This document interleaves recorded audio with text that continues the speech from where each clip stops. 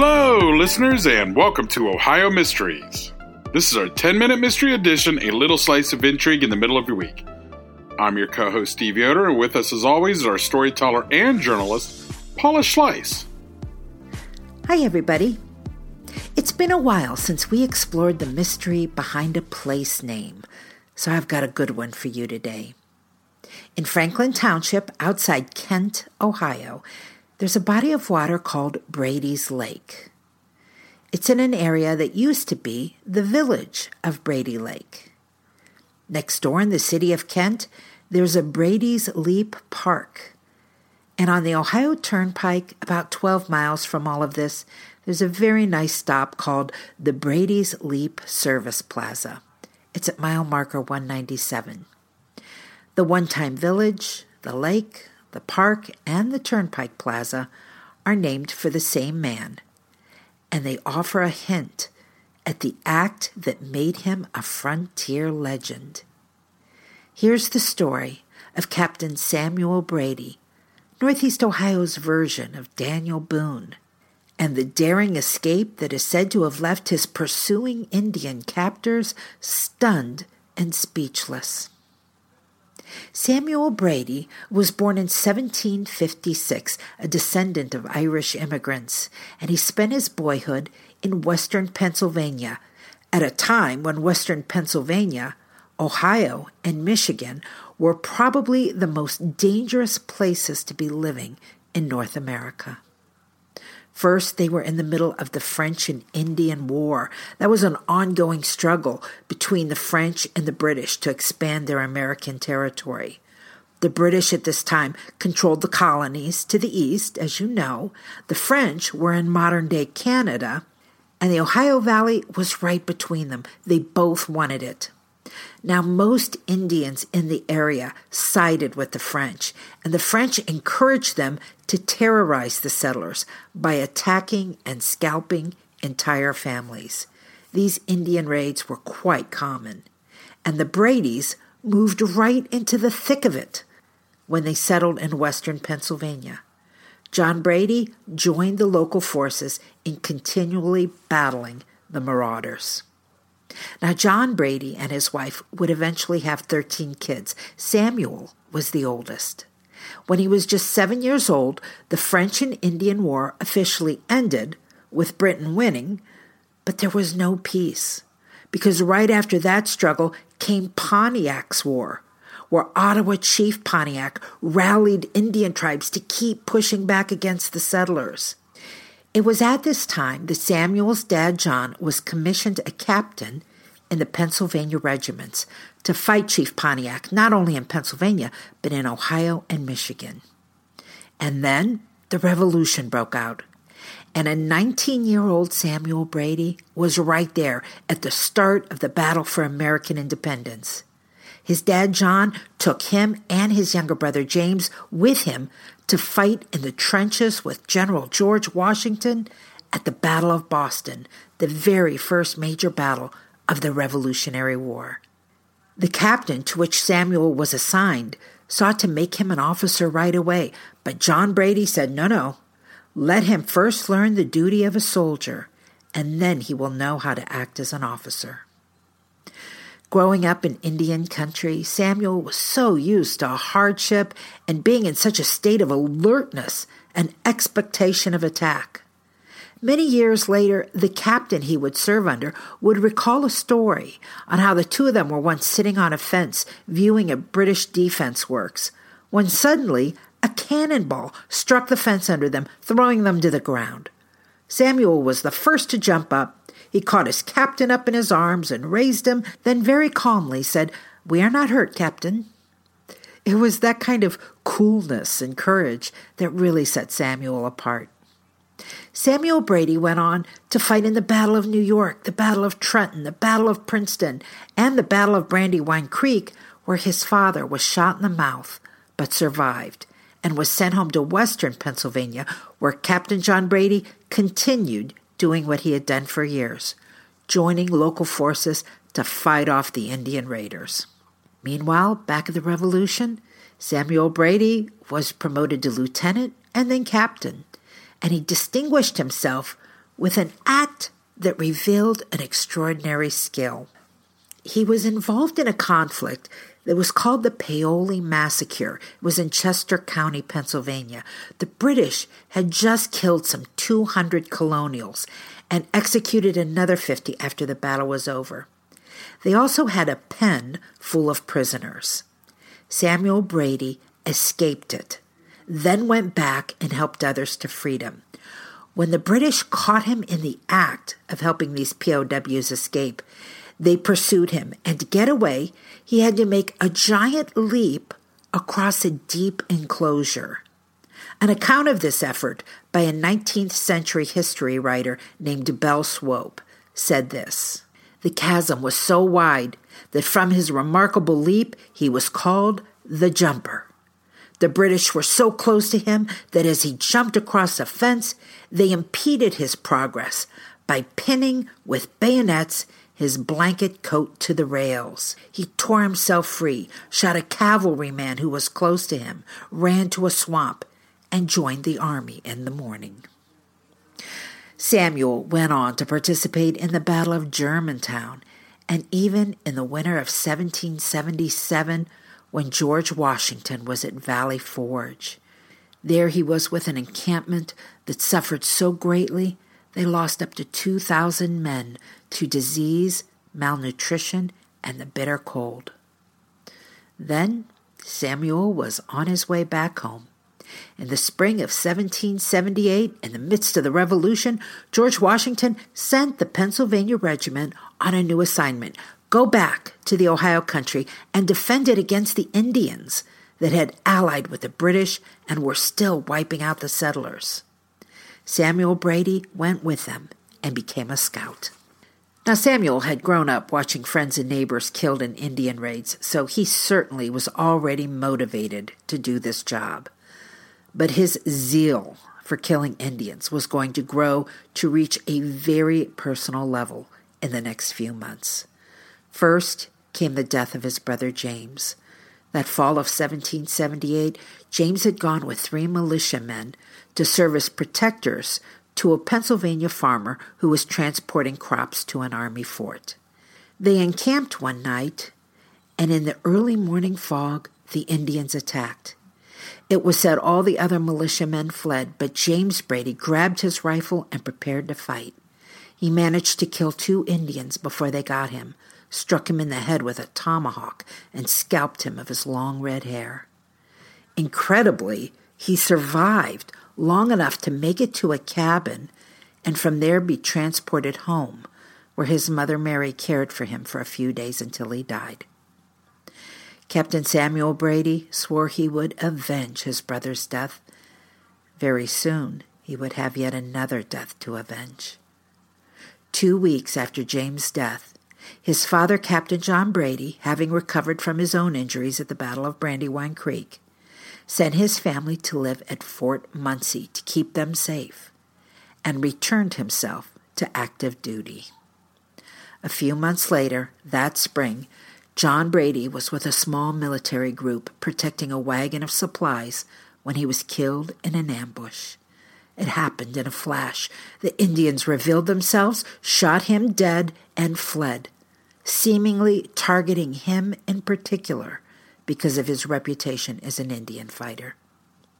Reportedly, when this news reached Samuel Brady, he raised his hand and vowed, "Aided by him who formed yonder sun in heaven, I will avenge the murder of my father, nor while I live will I ever be at peace with the Indians of any tribe."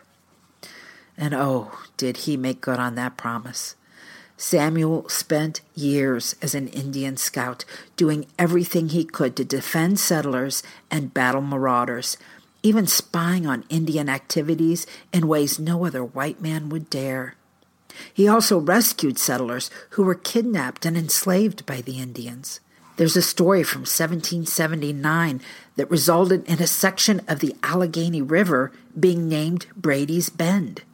It was there Samuel had gone to retrieve 2 children who had been taken from a mother who had been killed in a raid. Samuel and an Indian guide were alone when they found the kidnappers in an encampment along the river. so they settled in and waited. The guide said, "They will sleep by that fire tonight." "Yes," replied Samuel, "and I will awake them in a voice of thunder come morning." That morning, an old chief rose and went to stir the fire, then dropped dead in the flame, courtesy a shot from Samuel's musket. When all was said and done, 8 Indians were dead and relieved of their scalps, and the children were rescued. So now we come to the legend that caused a village, a lake, a park, and a turnpike rest stop to take Brady's name. It was 1780, and the Indians had caught up to the scout that had been terrorizing them for years. Samuel Brady and a group of rangers were after a band of Sandusky Indians who were centered around Cuyahoga Falls, Ohio, and conducting murderous raids of area settlers. Brady's Rangers, as they were called, tracked the Indians to present-day Portage County. At first they had success, killing most of the Indians, but they didn't know that a larger force was on its way, and soon they were surrounded. Samuel and his rangers were outnumbered. Most of Samuel's men were killed. A few escaped, but the Indians wanted a painful death for the man who had terrorized them for years. They built a slow-burning flame beneath the stake to which Samuel Brady was tied. His death would come slowly and excruciatingly, while Indians from near and far traveled to witness it and celebrate. History can't know exactly how it happened. Some accounts say there were so many Indians coming to watch the execution that the party-type atmosphere distracted them. And it was in this lack of vigilance that Samuel Brady was able to break his bonds and flee. He was naked, having been stripped of his clothing. He grabbed the wife of a chief that was present and threw her into the fire that was meant for him. I found one newspaper account from the early 1800s who said it was actually the woman's baby that he grabbed and tossed into the fire. Either way, chaos ensued, and Brady was able to put some distance between him and his pursuers. His flight took him to the Cuyahoga River, inside the city limits of present-day Kent, Ohio. And there, he faced a 22-foot wide gorge. He really had no other choice. He ran and leaped across the broad expanse and was able to reach the edge of the other side, where he grabbed roots and underbrush and hauled himself up to continue his escape. Some accounts say the Indians were so astonished that he'd made that leap, they failed to act right away, which is why Samuel had those few precious moments to climb those roots to the ledge before the Indians started firing their rifles. Samuel was shot in the leg, but there was no time to stop. The Indians were already looking for a place in the river where they could cross, but Brady's leap had given him a hell of a head start. Samuel made it all the way to that body of water that we call Brady's Lake today. It was about a mile east of the river where he'd jumped. By now, struggling with his wounded leg, the Indians had caught up to him, probably following the trail of blood he'd left. But Samuel saw them before they saw him, and he had the opportunity to make yet another legendary decision. He crawled into the lake, really just a very large pond, and submerged himself beneath a fallen oak tree. And there he stayed all night, often completely below the surface of the water and breathing through a hollow reed.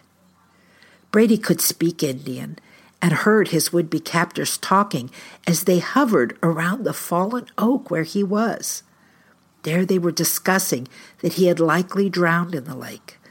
Still, they waited till morning before agreeing, yes, that must be what happened. Then the Indians departed, and Samuel emerged, alive, though not well, and made it to Fort McIntosh. Samuel Brady, still only in his mid-20s at this point, never fully recovered from the ordeal. He was lame the rest of his life and lost much of his hearing, an affliction he blamed on having to stay submerged in the lake all night. In 1785, Samuel married Drusilla, the daughter of one of his commanding officers, and they settled down in West Virginia and had 3 children. There was an armistice that ended much of the struggle with the Indians, but Samuel continued to hunt down and kill them as the commander of his group of Brady's Rangers. By 1791, 3 states had put bounties on his head, including a $1,000 reward in his home state of Pennsylvania, saying some of the Indians that he had killed were merely trading goods. Samuel's friends convinced him to surrender himself to a trial in Pittsburgh. To put an end to the matter, nobody expected him to be convicted. He was beloved and a hero to settlers there. The trial was held in a bar. Jenny Swoop was a woman whom Samuel had rescued, along with her son, after they'd been kidnapped by Indians 13 years earlier, and she came to the trial to make sure everyone knew what people thought of Samuel. There's a story of how she walked up to where he sat at the defense table and made a show of plunking down a flask of brandy with his water, then took her seat with a room full of Captain Brady fans. Samuel didn't deny anything, but insisted all the Indians he had killed were hostile. He produced a bunch of scalps, he laid them out on the bench, and said, "There they are, I killed them." The jury didn't even leave their seats to deliberate. At the close of arguments, they judged him not guilty. Captain Samuel Brady did not live to see the age of 40. He died of pleurisy, an affliction of the lungs, on Christmas Day in 1795.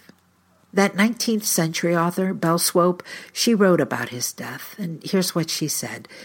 His life in years was short, in deeds beyond the reckoning of man. No man was a better fighter. No undertaking was too great for him, nor peril too blinding. Captain Samuel Brady of the Rangers was as tender as a woman, and few men have been as sincerely beloved and as deeply mourned when death claimed him. For many years, Brady Lake celebrated the man with a Captain Brady Festival. I think the last one was held about 15 years ago. And today, there are still those who debate parts of his story, including the leap that saved his life. Many have gone to Brady Leap Park in Kent, where there is a marker approximating where his leap took place, and they ponder it. Could a person really jump that far? Of course, we know the answer is yes. There are Olympians that have jumped nearly 30 feet after years of conditioning and training. But then they are reminded that long before the leap, Samuel Brady had already earned the nickname the Jumper, so he had already demonstrated the skill. And most conclude, yes, that there is no other explanation for why a naked man with no weapons and a gunshot wound to the leg could outrun hundreds of Indians bent on his torture and death, other than that he had indeed succeeded in the leap that made him a legend. That's it for this week's 10-Minute Mystery. We'll see you here Sunday for our next regular full-sized Ohio Mystery episode. In the meantime, enjoy the rest of your week. May all of your mysteries have happy endings.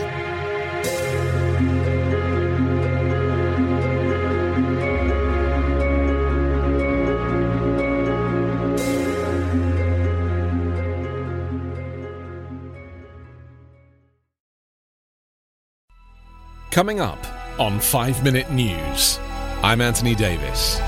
You might think it's partisan because maybe it's critical of one side or the other, but it's not. It's just the truth. And I think that's also something that's kind of unusual for Americans listening to the radio or to podcasts, because the news landscape in the States has been so partisan for so many decades. So 5-Minute News is verified, truthful, independent, unbiased, and essential world news daily.